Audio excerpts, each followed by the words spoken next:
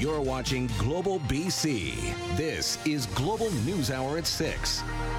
Good evening and thanks very much for joining us. RCMP are on the hunt for a suspect after a series of suspicious fires in a rural area of Mission. Dozens of people living near Gunn Avenue have been evacuated as a precaution. Cassidy Mosconi has the latest on the unfolding situation. A Mission home on fire, a boat and cars alight. Police say this was no accident as they look for a potentially armed suspect loose on Gunn Avenue. Mission RCMP got the call around 7 a.m. The emergency response team called in while neighbouring residents were ordered out. How are you feeling? A little stressed. I got kicked out before I was getting a phone call from my doctor appointment. There was banging on my door. Overnight, a second blaze, also on Gunn Avenue. Officers say several buildings were fully involved. Oh yeah, it was billowing up. It was right in my backyard, basically. There was pretty fantastic. I'd say probably 40 feet in the air. RCMP is investigating whether the two fires are linked. We're at about the 9-hour mark now and the roads to Gunn Avenue are still blocked off. Neighbouring residents are being kept in the dark and firefighters are still on scene. Police have been here before. Somebody was murdered there and a couple of years ago. In 2020, a 64-year-old's body was discovered inside a burnt-out home at the scene of Wednesday night's fire. RCMP don't believe anyone was injured in this blaze. Cassidy Mosconi, Global News. As expected, the BC government is fine-tuning its drug decriminalization experiment. After complaints from businesses and parents, there are a number of locations now where possessing or using illegal drugs is banned. Richard Zussman has the details. First it was schools, then it was parks. Now the BC government has moved to ban the consumption of hard drugs in almost all public places across the province. We can find this balance, and we will. Because it is essential to address the toxic drug crisis and to ensure we have livable communities for everybody. Honourable Speaker, I move that the bill be introduced and read a first time now. On Thursday, the BC NDP introducing the Restricting Public Consumption of Illegal Substances Act. Illegal substances can't be consumed near playgrounds and sports fields, beaches and parks. The new law, once passed, also will prohibit the use within 6 meters of workplaces, community centres, shopping malls and libraries, banning the use of these drugs in any doorway or entryway of these public spaces. This comes as the province grapples with the repercussions of drug decriminalization. Our compassion, our understanding that that system doesn't work to address addiction issues does not mean that we need to tolerate public drug use in our communities. Decrim ensures drug users are not arrested or charged for possessing small amounts of hard drugs, a policy strongly supported by BC's chief coroner, now raising concerns about this new legislation. Forcing people to hide their drug use in, a back alley or somewhere that is out of sight of anybody. While I can see that has appeal for those who might find, drug use uncomfortable, it certainly will raise the risks for those who are using drugs. When passed, the law will leave police with two options. They can ask the drug user to stop consuming in the space or to leave the area. They cannot arrest anyone for using, but can increase actions if someone doesn't comply with the request. It will involve education for police officers on the new law, on the new bill. Police were very clear. They're not interested in criminalizing. BC United has been calling for these changes now in legislation, including restricting use at libraries. But they would go further, getting rid of decriminalization entirely. It was poorly thought out. They did not have the proper guardrails in place, and this is just one of many examples of how decriminalization has failed British Columbians. A decriminalization policy now looking much different after this new legislation. Richard Zussman, Global News, Victoria. Reaction to the new restrictions depends on whom you ask. Krista Dow has more on how drug advocates and the business community feel about the changes. This is a setup for more deaths in this crisis, definitely. A grim prediction from David Ham of VANDU, the Vancouver area network of drug users, responding to proposed changes that would ban hard drug use in front of businesses, beaches, and parks. A move, he says, would push some of the most vulnerable back into the shadows. Using alone, there's much more chance of you not surviving. They're vilified all the time, right, as being the problem, when in fact the major problem with outdoor use is that there's no housing. The old system wasn't working, and without question, allowing people to use hard drugs wherever they like is not what British Columbians want either. EB calling it a balance of maintaining public safety while encouraging the use of overdose prevention sites. But Ham says space is limited. There's a lot of injection sites, but not enough inhalation sites. The use of users these days primarily is smoking now.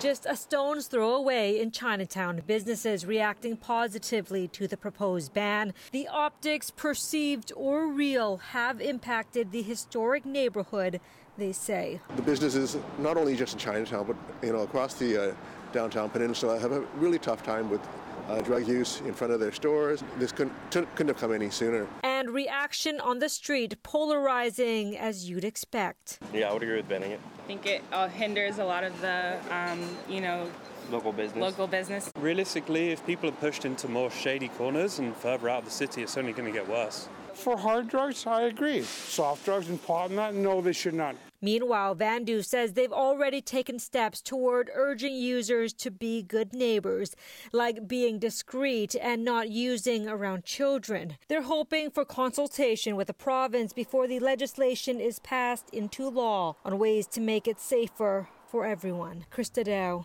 Global News. The province has cut the funding to a drug user group after it admitted to buying street drugs from the black market. Vancouver Coastal Health had provided $200,000 to DULF, the Drug User Liberation Front, for services such as drug testing and harm reduction supplies. But DULF also runs a compassion club that sells tested illicit drugs to members as a safer alternative to the street market. In a statement to Global News, Health Minister Adrian Dix says the Minister of Mental Health and Addictions has directed VCH to terminate DULF's funding contract.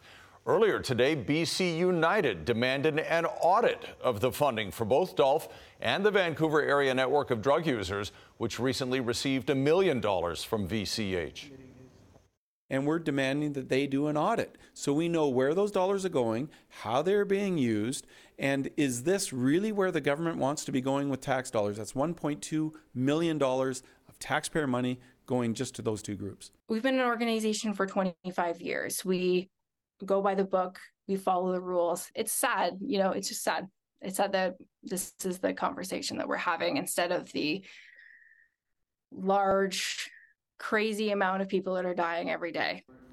Now, DULF couldn't be reached for comment on this story, but its co-founder previously told Global News the drugs from its Compassion Club were purchased solely through people's donations. Well, police are seeking the public's help in solving a violent crime in New Westminster earlier this week. Investigators say a man was shot at a home on Agnes Street near Maryvale early Monday morning. Police learned of the crime when he arrived at hospital with non-life-threatening injuries. The New West Major Crimes Unit would like to hear from any taxi or transit driver or shift worker who was in the area between 3:30 and 4:30 a.m. on October 2nd and has dash cam or CCTV video. Of course, issues of drug abuse and crime are often associated with homelessness, and a new count shows the number of unhoused residents in BC has skyrocketed. Setting a new record, close to 5,000 people in Metro Vancouver say they are homeless. Catherine Urquhart has the details and possible solutions. It's a harsh reality for many more people these days, being without a home. According to the Greater Vancouver Homeless Count, there has been a significant jump in the number of individuals experiencing homelessness. Since 2020, an increase of 32%, with 4,821 people saying they're homeless compared to 3,634 in 2020. Among those most impacted, the Indigenous population. Indigenous community comprises 2.4% of the population in the Metro Vancouver area, and with 33% of the count, that's 14 times Indigenous people are overrepresented in that count. I think the numbers speak for themselves and the heartbreak that is in those numbers. When you look on the streets, we know something's terribly wrong with the housing system and the social safety net. The Homelessness Services Association of BC performed the count in March. At the time, 64% said they were sheltered, 30% unsheltered, and 6% were in extreme weather response shelters. It confirms what many of us have been feeling, what communities have been saying to us, which is that we are seeing an increase in people who are struggling in our communities. Vancouver had the largest number of homeless, about 2,400. Surrey was next, with about 1,000 people experiencing homelessness. It's really concerning, and what is even more concerning to me is to see the demographic of those numbers.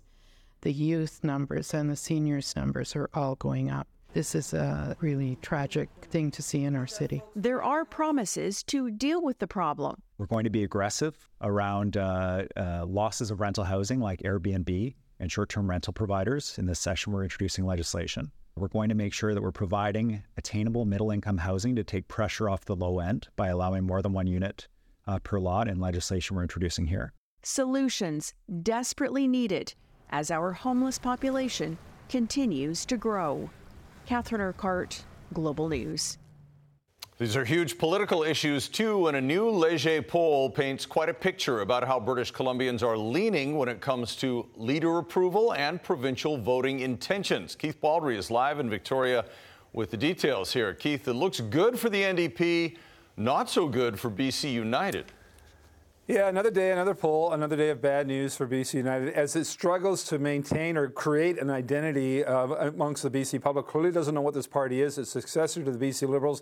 This is the latest in a series of polls that basically have had the same findings. So here's a Leger poll from mid-September, more than 1,000 respondents online. Decided voters, the NDP with a huge lead over the BC Conservatives now, which is a better-known brand, I would venture, than the BC United brand, which is down at 19%. The Greens trailing far behind at 10%. When it comes to leader approval, the gap is very similar. David Eby flying high, even though that number's down at 47%, down a bit from a previous poll. Sonia Furstenau, Kevin Falcon, and John Rastad, not much to show between those three as they trail David Eby by quite a margin when it comes to the leader approval. Now, in terms of leader reaction, interestingly, a vote split like this would greatly benefit David Eby and the NDP. They'd run to an easy election win. But Eby's take is, with the Conservatives coming in and raising issues he thinks are kind of toxic, this is kind of bad news for British Columbia.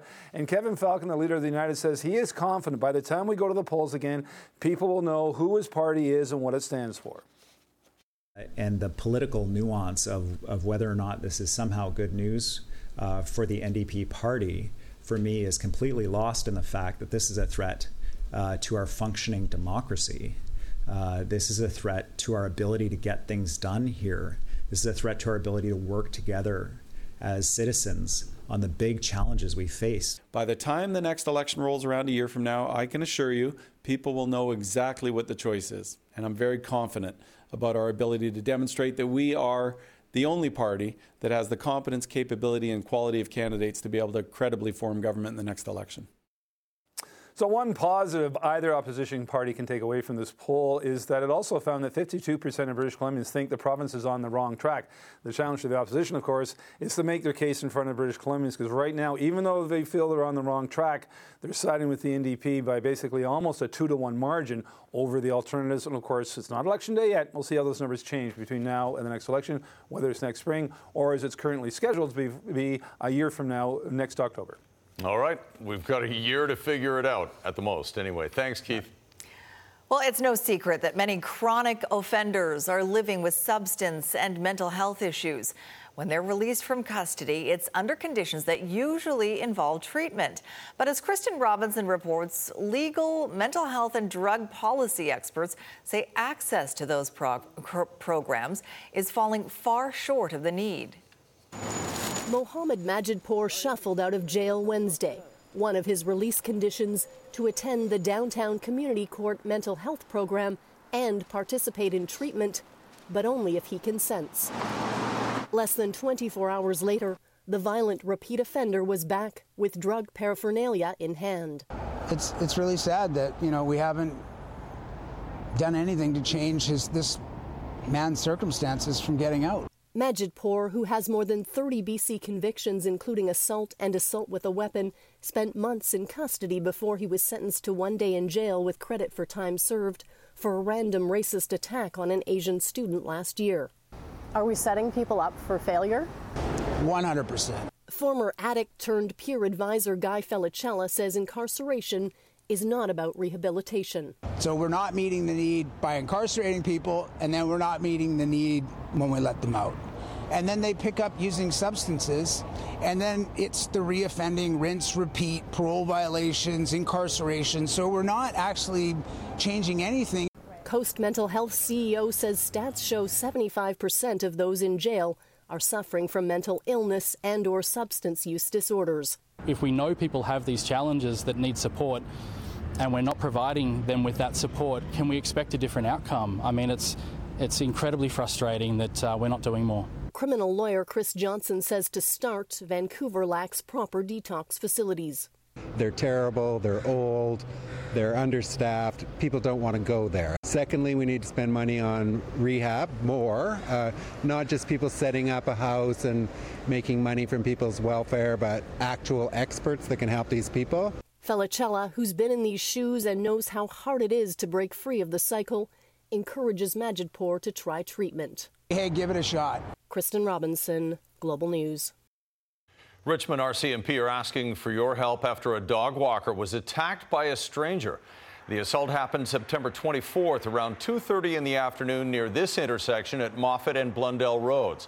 Police say the suspect, described as a woman in her 30s, hit the 65-year-old woman in the face, poured a drink on her, and fled. RCMP say there is no prior relationship. If you have any information, you're being asked to contact Richmond RCMP. A potential new route for rapid transit. Vancouver is exploring the possibility of building a SkyTrain line right down Hastings Street. Why it's a possibility, next on the NewsHour. This is one of a trio of large escort tugs. The BC company building a reputation for the best tugboats in the world, and the man at the helm keeping his grandfather's dream alive. Later. Also tonight, Maple Ridge residents in a battle with bears. The startling increase in interactions still to come. All right. Right now, though, the Hastings Street corridor is somewhat surprisingly emerging as a priority for expanding rapid transit. Vancouver City Council wants to link downtown Vancouver to the PNE and beyond, and is asking TransLink's Mayor's Council to look into it. Aaron MacArthur explains. Vancouver charting a new course when it comes to future transportation projects. A motion at City Council placing a priority on the Hastings Street corridor, extending from the PNE downtown. Anybody that travels along Hastings, it doesn't matter what your mode of travel is, knows how busy and how congested that route is. Council is requesting that TransLink study the feasibility of a rapid transit connection on Hastings Street. The project remains at the bottom of the city's priorities. The primary focus is completing the Millennium Line extension to UBC. Council is shifting its planning emphasis, though, away from considering another east-west transit link from Metrotown to UBC, and instead proposing improvements to the rapid bus service on 49th Avenue. That does include prioritizing 49th as well as Granville Street, Kingsway, and looking towards a new corridor in South Vancouver to support service along Southwest Marine Drive. Vancouver's motion more closely aligns with TransLink's long-term vision for the region. The Access for All plan includes rapid transit down Hastings Street, but as of right now, that plan remains unfunded. The region says it will need more than $20 billion to realize the 10-year plan, a significant portion of that allocated to doubling the region's bus service, establishing 9 new rapid bus routes, implementing a gondola to SFU, and introducing rapid transit to the North Shore, potentially connecting to a Hastings Street line. The ambitious plan will require substantial funding from senior levels of government. The Mayor's Council will convene at the end of October to align the city's desires with the region's goals and growth. Aaron MacArthur, Global News. Coming up, a dramatic crash on Highway 1. Transport trucks in a fiery collision, and the latest on the fate of the drivers. Plus, We need a plan moving forward. The stalled policing plan in Surrey and why it's not very easy to figure out who's responsible. Traffic is steady in both directions over here tonight at the Pattullo Bridge. Keep in mind, though, there's road work at both ends as well as on the bridge deck over the overnight hours. Contact Kermac Expert Windshield Repair and Replacement Services while supporting Kermac Cares for Kids. Kermac is celebrating 50 years of collision and auto glass services, and that's no accident. I'm Trish Jewison in Global One at the Pattullo Bridge.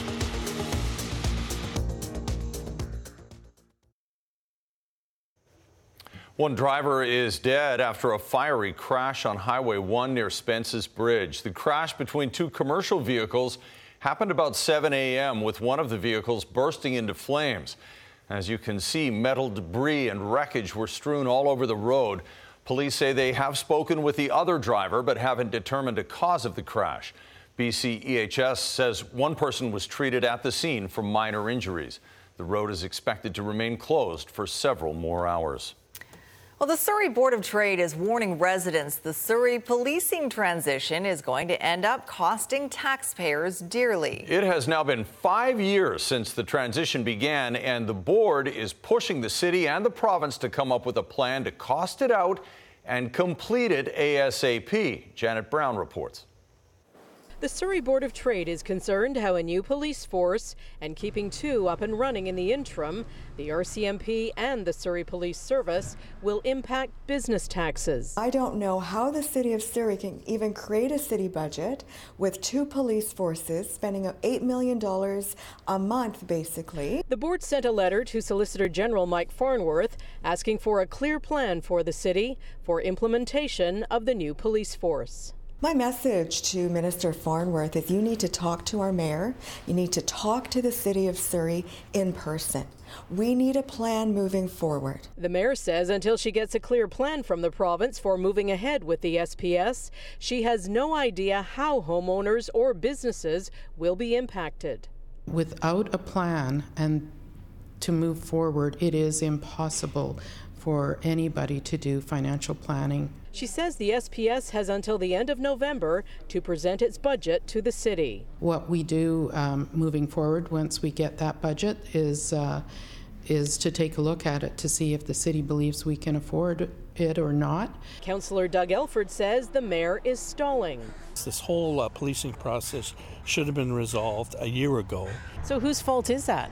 Well, in terms of, I think it's the mayor and council. By reversing decision last November, when they knew that it would never turn around, and we wasted 10 months, or we're up to a year now. Farnworth says any delays are coming from the City of Surrey, and the Director of Police Services has sent a letter to the mayor urging action. The letter outlines a number of issues where the city has made statements or has not followed through that are either simply not factually correct, or the city needs to get moving on. For now, the RCMP remains the police of jurisdiction in Surrey while the transition takes place.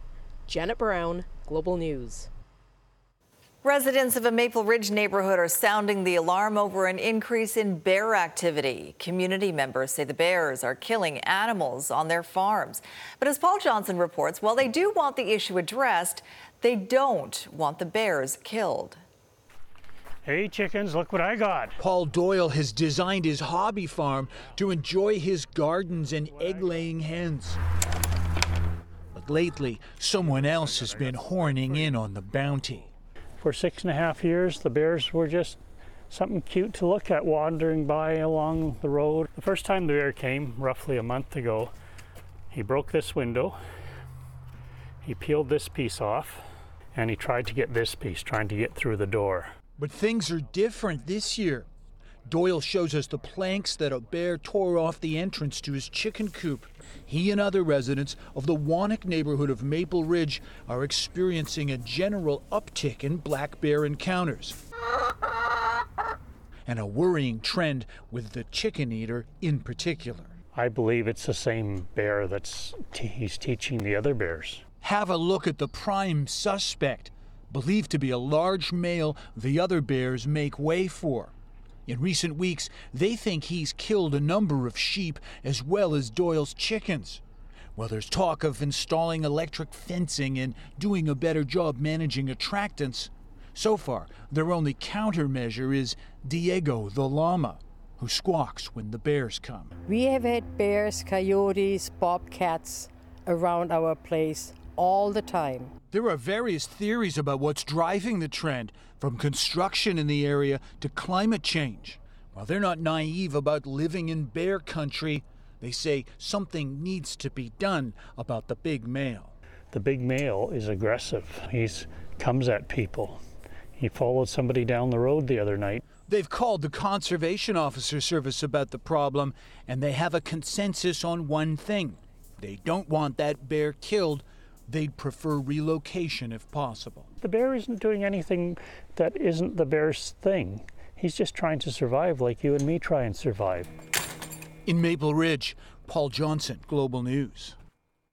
Well, the BC Conservation Officer Service did get back to us late today. They say they are aware of the issue with the farms in Maple Ridge and are working with farmers to mitigate livestock losses. Their statement says the COS recognizes losing livestock is frustrating, but it's not possible for the COS to create predator-free zones, and that proper livestock husbandry management is critical. Up next, a small store battles government bureaucracy after a decade of their organic dairy treats being in high demand. How red tape is ruining the business. Also ahead, the news a lot of Shuswap wildfire victims were waiting to hear.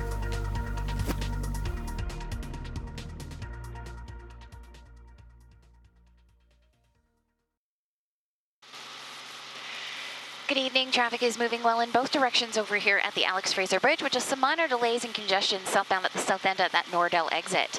How low can they go? At Buy Low Foods, they go way low. Get incredible savings on great products with the lowest buy only at Buy Low Foods. I'm sure Stu is in Global One over at the Alex Fraser Bridge. A Victoria ice cream maker says she's being frozen out by government red tape after selling her locally sourced organic product for years without a problem. Now, all of a sudden, she's being told she needs a new dairy license. And as Kylie Stanton reports, the business owner finds the rules hard to swallow.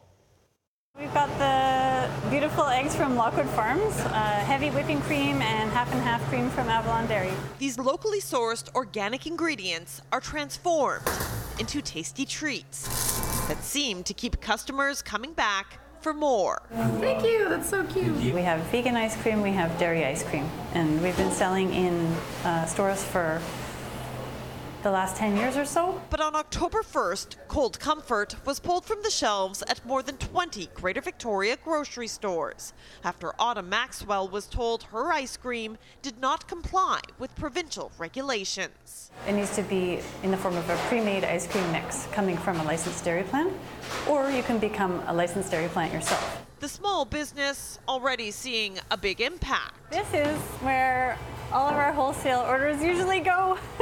It will probably be 25 to 50% of our business. But changing her ingredients to meet the provincial legislation, that is definitely not an option for us. According to the BC Centre for Disease Control, there are legal requirements in place in the food industry to help prevent foodborne illness. Island Health is responsible for enforcing those rules, and in a statement writes, "We've been working with this business for a number of months to support them into coming into compliance." It seems illogical, especially because you've been doing it successfully for 10 years without any incidents. And the government has too much power in what they can and can't do. And we need to stand up and say no. We are looking at ways to certainly adhere to all the safety measures that are in place to protect people, but try and make it easier for small businesses like Cold Comfort to operate. That sounds great. I would love to have that conversation. In the meantime, Maxwell is still able to sell from her storefront, thanks to an exemption under the Milk Industry Act that allows smaller food premise operators to make lower-risk dairy products. But just like the name says, that's Cold Comfort. Kylie Stanton, Global News, Victoria. Canadian Blood Services is asking you to donate blood now as the distribution of blood to hospitals continues to outpace the number of donations being made across the country, including here in BC. Many Canadians answered the call for blood and plasma donations over the summer, but there is still a shortage. More than 107,000 units of blood is needed each year, meaning roughly 5,000 more donors are needed over the next 4 weeks. Donor centers are located in Vancouver, Surrey, and Victoria. Eligibility criteria for donating blood is constantly being updated, and Canadian Blood Services is urging those who are able to donate. Still ahead, nearly 100 years of boat building in BC. The designs that we created locally attracted international attention. The third-generation naval architect carrying on where his father and grandfather left off. And later in sports, the feeling of brotherhood that helped the Whitecaps clinch a playoff spot. From protecting small business gems to outing big business bullies, if it matters to consumers, it matters to investigative reporter Ann Drua. Consumer Matters with Ann Drua on Global News. 7 weeks after wildfire tore through homes and threatened communities in the Shuswap, the all clear has now been given for the entire area. While the fire danger had passed, until today, a number of properties in and around Solista, Scotch Creek, and Lee Creek were still subject to evacuation orders. Those orders were designed to protect property owners from safety hazards and other impacts caused by the fire. And their removal will now allow those people to finally begin the process of cleaning up and rebuilding. In all, 270 homes and other structures were lost to the huge Bush Creek East wildfire. Well, it was a summer of record-setting heat around the globe, with September being the biggest anomaly. The EU Climate Service says the global average surface air temperature reached 16.38 degrees last month. That's 0.93 degrees above the average September temperature since 1991 and half a degree hotter than the previous record set in 2020. So that puts 2023 on track to be the hottest year in recorded history. Yikes. All right, let's bring in senior meteorologist Christy Gordon now to talk more about our weather and starting to look better in terms of our drought situation, Christy. That's exactly right. It's amazing, though, when you look at those, global temperatures, how it just keeps on going. Now, for our region, the impact from climate change being the drought that we've seen over the last year, we are hoping that we get moisture into the ground before the ground freezes come winter time, and then we can't get that moisture into the ground. We have had some moisture, and we've had an improvement just in the last week. So this is from September 21st when we had some of the worst scenarios. Now, the northern regions, you can see it has gotten worse. So that's BC Peace River South, Prince George area. But all coastal regions, including the North Coast, Central Coast, and South Coast, have actually gotten better. Same for the Okanagan Valley. So those drought levels have come down. We still have further to go, and we're hoping for more moisture. It's not going to happen in the short term. Right now, we've got this ridge of high pressure that has built. You saw the sunshine today. We're going to see sunshine for the next 3 days. So it's going to be a beautiful start to our long weekend. But by our Thanksgiving Monday, rain pushes back in, big drop. That's what we need right there. And that would be the case in through the interior regions also. So enjoy the first bit of your long weekend. We certainly will love the sunshine, but we need that rainfall also. So it's good that it is in forecast in at least the next several days. All right, so there's your forecast. Any cloud cover you see there is just a bit of morning fog. Otherwise, we're expecting straight sunshine. And for Metro Vancouver, that means 19 to 24 degrees across Metro Vancouver and potentially 25 degrees on Saturday. Looks like Sunday will be nice and sunny also, with increasing cloud expected overnight and likely rainfall on Monday. All right, that's a Thanksgiving Monday. Look at tonight's Central Windows weather window. This is the Old Settler, which is a peak that is not too far from the Harrison Lake. Robert and Claudine were flying over that sensational shot. Thank you to Robert for sharing that with us. Very cool. And good forecast. Guilt-free sunshine when you know the rain's coming, that's for sure. Thanks, Christy. That is a beautiful shot. All right, Squire is here now, and good news for the Whitecaps. Well, it was a good game last night. I mean, the Whitecaps believe they were a playoff team this season, and now they are a playoff team. I don't want to sound cocky or I don't want to sound like, but I think that this team is able to play and win against every team. Well, they beat St. Louis last night 3-0, and St. Louis was the #1 team in the West coming in. There are still 2 games left before the postseason starts, so Vancouver can improve its seeding. Look forward to that. Also tonight, the BC company with nearly 100 years of boat building history and how its tugs are among the toughest in the world.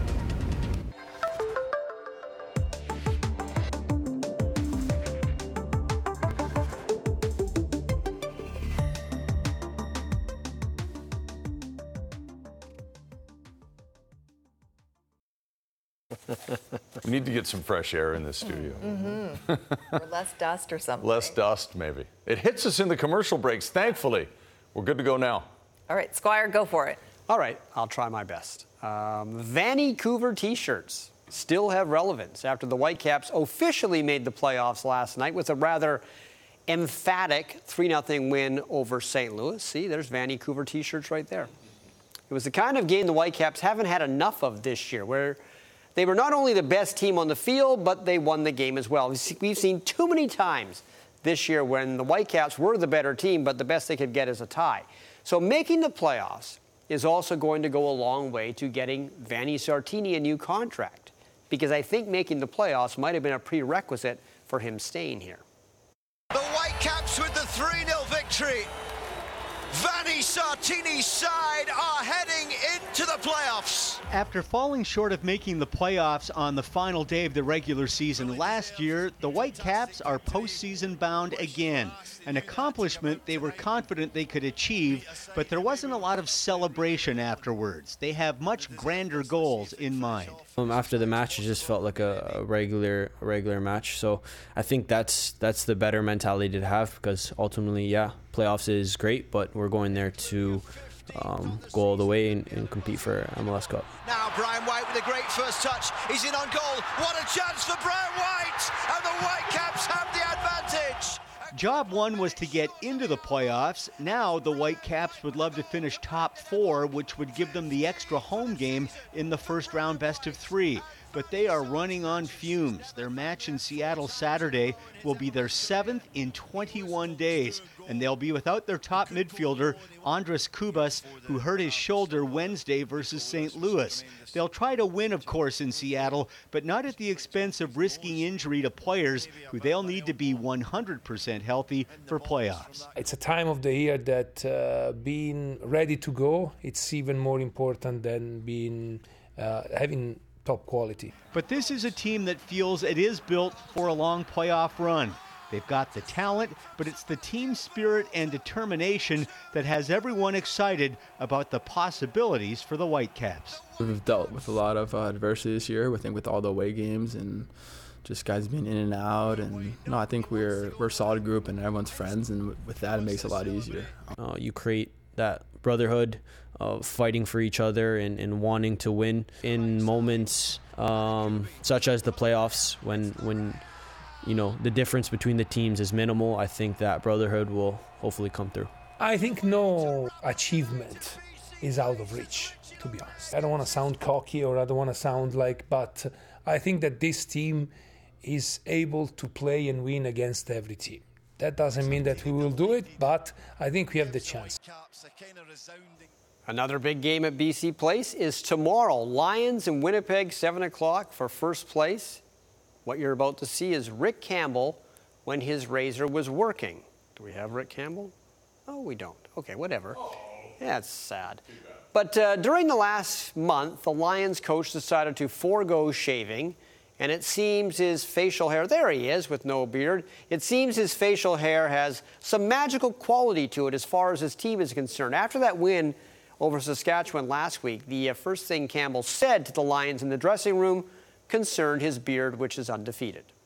First off, yes, the beard does live. Thank you very much. What is the Beard's record now? I believe it's 4-0. It started with the Montreal game, so I'm pretty sure it's 4-0. The boys seem to be responding to the Beard. Well, the Beard took a life of its own, so I'll keep it going, though. I'm happy. All right, so last night the Canucks were in Abbotsford. playing the Seattle Kraken. They didn't win, the Canucks, that is. Although former Kraken Carson Soucy scored Vancouver's only goal. One thing that Rick Tocchet said after the game, he liked to see more goals from his team in preseason. There's been 3 games where the forwards haven't scored at all. This was the winning goal. It was only 2-1 last night. Eeli Tolvanen, not the most exciting game, unfortunately, for the people who paid to see it.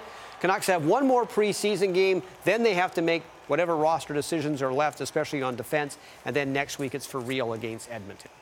Now, the longest-serving Canucks employee, Stan Smyl, has announced he will be changing roles with the team. Instead of being part of hockey operations, he'll now work for the Canucks community and business section as an ambassador. It's amazing. This is the only job Stan Smyl has ever had his entire adult life, is working in some capacity for the Vancouver Canucks, of course, starting as a player in '78, first Canuck to have his number retired, and so many roles since then. He is a lifer with the Vancouver Canucks, and there's the great Jennifer with him as well in that shot. Nice to see that. Imagine the anniversary gifts, the ones you get on those months. Oh, he has about 30 gold watches by now. Right? Yeah. That is loyalty, and it's good to see it. All right, thanks. Both ways. Yeah, absolutely. Yeah. Up next, the BC designed tugboats that are being put to work around the world, getting some well-known ships out of tight situations. This is BC is brought to you by Johnston Meyer Insurance Agencies Group. 50 years of trust in your community. Jordan Armstrong has a look ahead at what's coming up on Global News at 11 tonight. Jordan. Chris, a corporate restructuring at BC Ferries. The company is adding some new divisions and some new vice presidents. You'll hear why at 11, plus criticism that BC Ferries is already top-heavy with management. Also, is this a sign of the times or just a sign of a rogue hospital employee in Williams Lake? The real story behind this alarming message later tonight on Global News at 11. Chris. Created some buzz today for sure. Sure Thanks did. very much, Jordan. Well, take a look around almost any of the world's major ports, and you'll see boats designed right here in BC. 3 generations after its inception, Robert Allen Naval Architects is one of the best in the ship designing industry. And as Jay Durant shows us on This is BC, it's still smooth sailing ahead. All right, the lines plan. Digging through the archives to uncover some vintage original drafts by Robert Allen, a Scottish immigrant who started up a one-man naval architecture company in 1928. Small ferries, workboats, quite a few smaller fish boats. Grandson Robert Allen was introduced to the family business as a kid when he would drop in to visit his grandfather and dad Bob, who teamed up to run it in 1945. I can clearly remember sitting at a small desk there and being given a pad of paper and a pencil and just sketching, doodling boats. Business started booming in the following decades with hundreds of designs for the iconic BC tugboat. I can't look anywhere in the coast here without seeing something that came out of this office. The company's international footprint expanded. They watched their tugs help free the Ever Given after it blocked the Suez Canal. And they're at the forefront of advancing technology on tugs to help with coastal escorts after the Exxon Valdez oil spill. We had a bit of an aha moment just attaching various kinds of appendages to this basic model. We had a big run on designing fireboats in the post 9/11 period. Robert Allen Limited has designed workboats of all kinds, including the world's first electric tug, as global growth continues for the company. There are 25 shipyards around the world in 15 different countries on 6 different continents building our vessels. A BC success story 3 generations in the making that started with one employee and his early designs. I'm sure he'd have something scathing to say about the fact that, using computers to do what he used to do by hand. He and my father would be really pretty amazed to see how the business has grown. I think he'd be pretty proud. Jay Durant, Global News.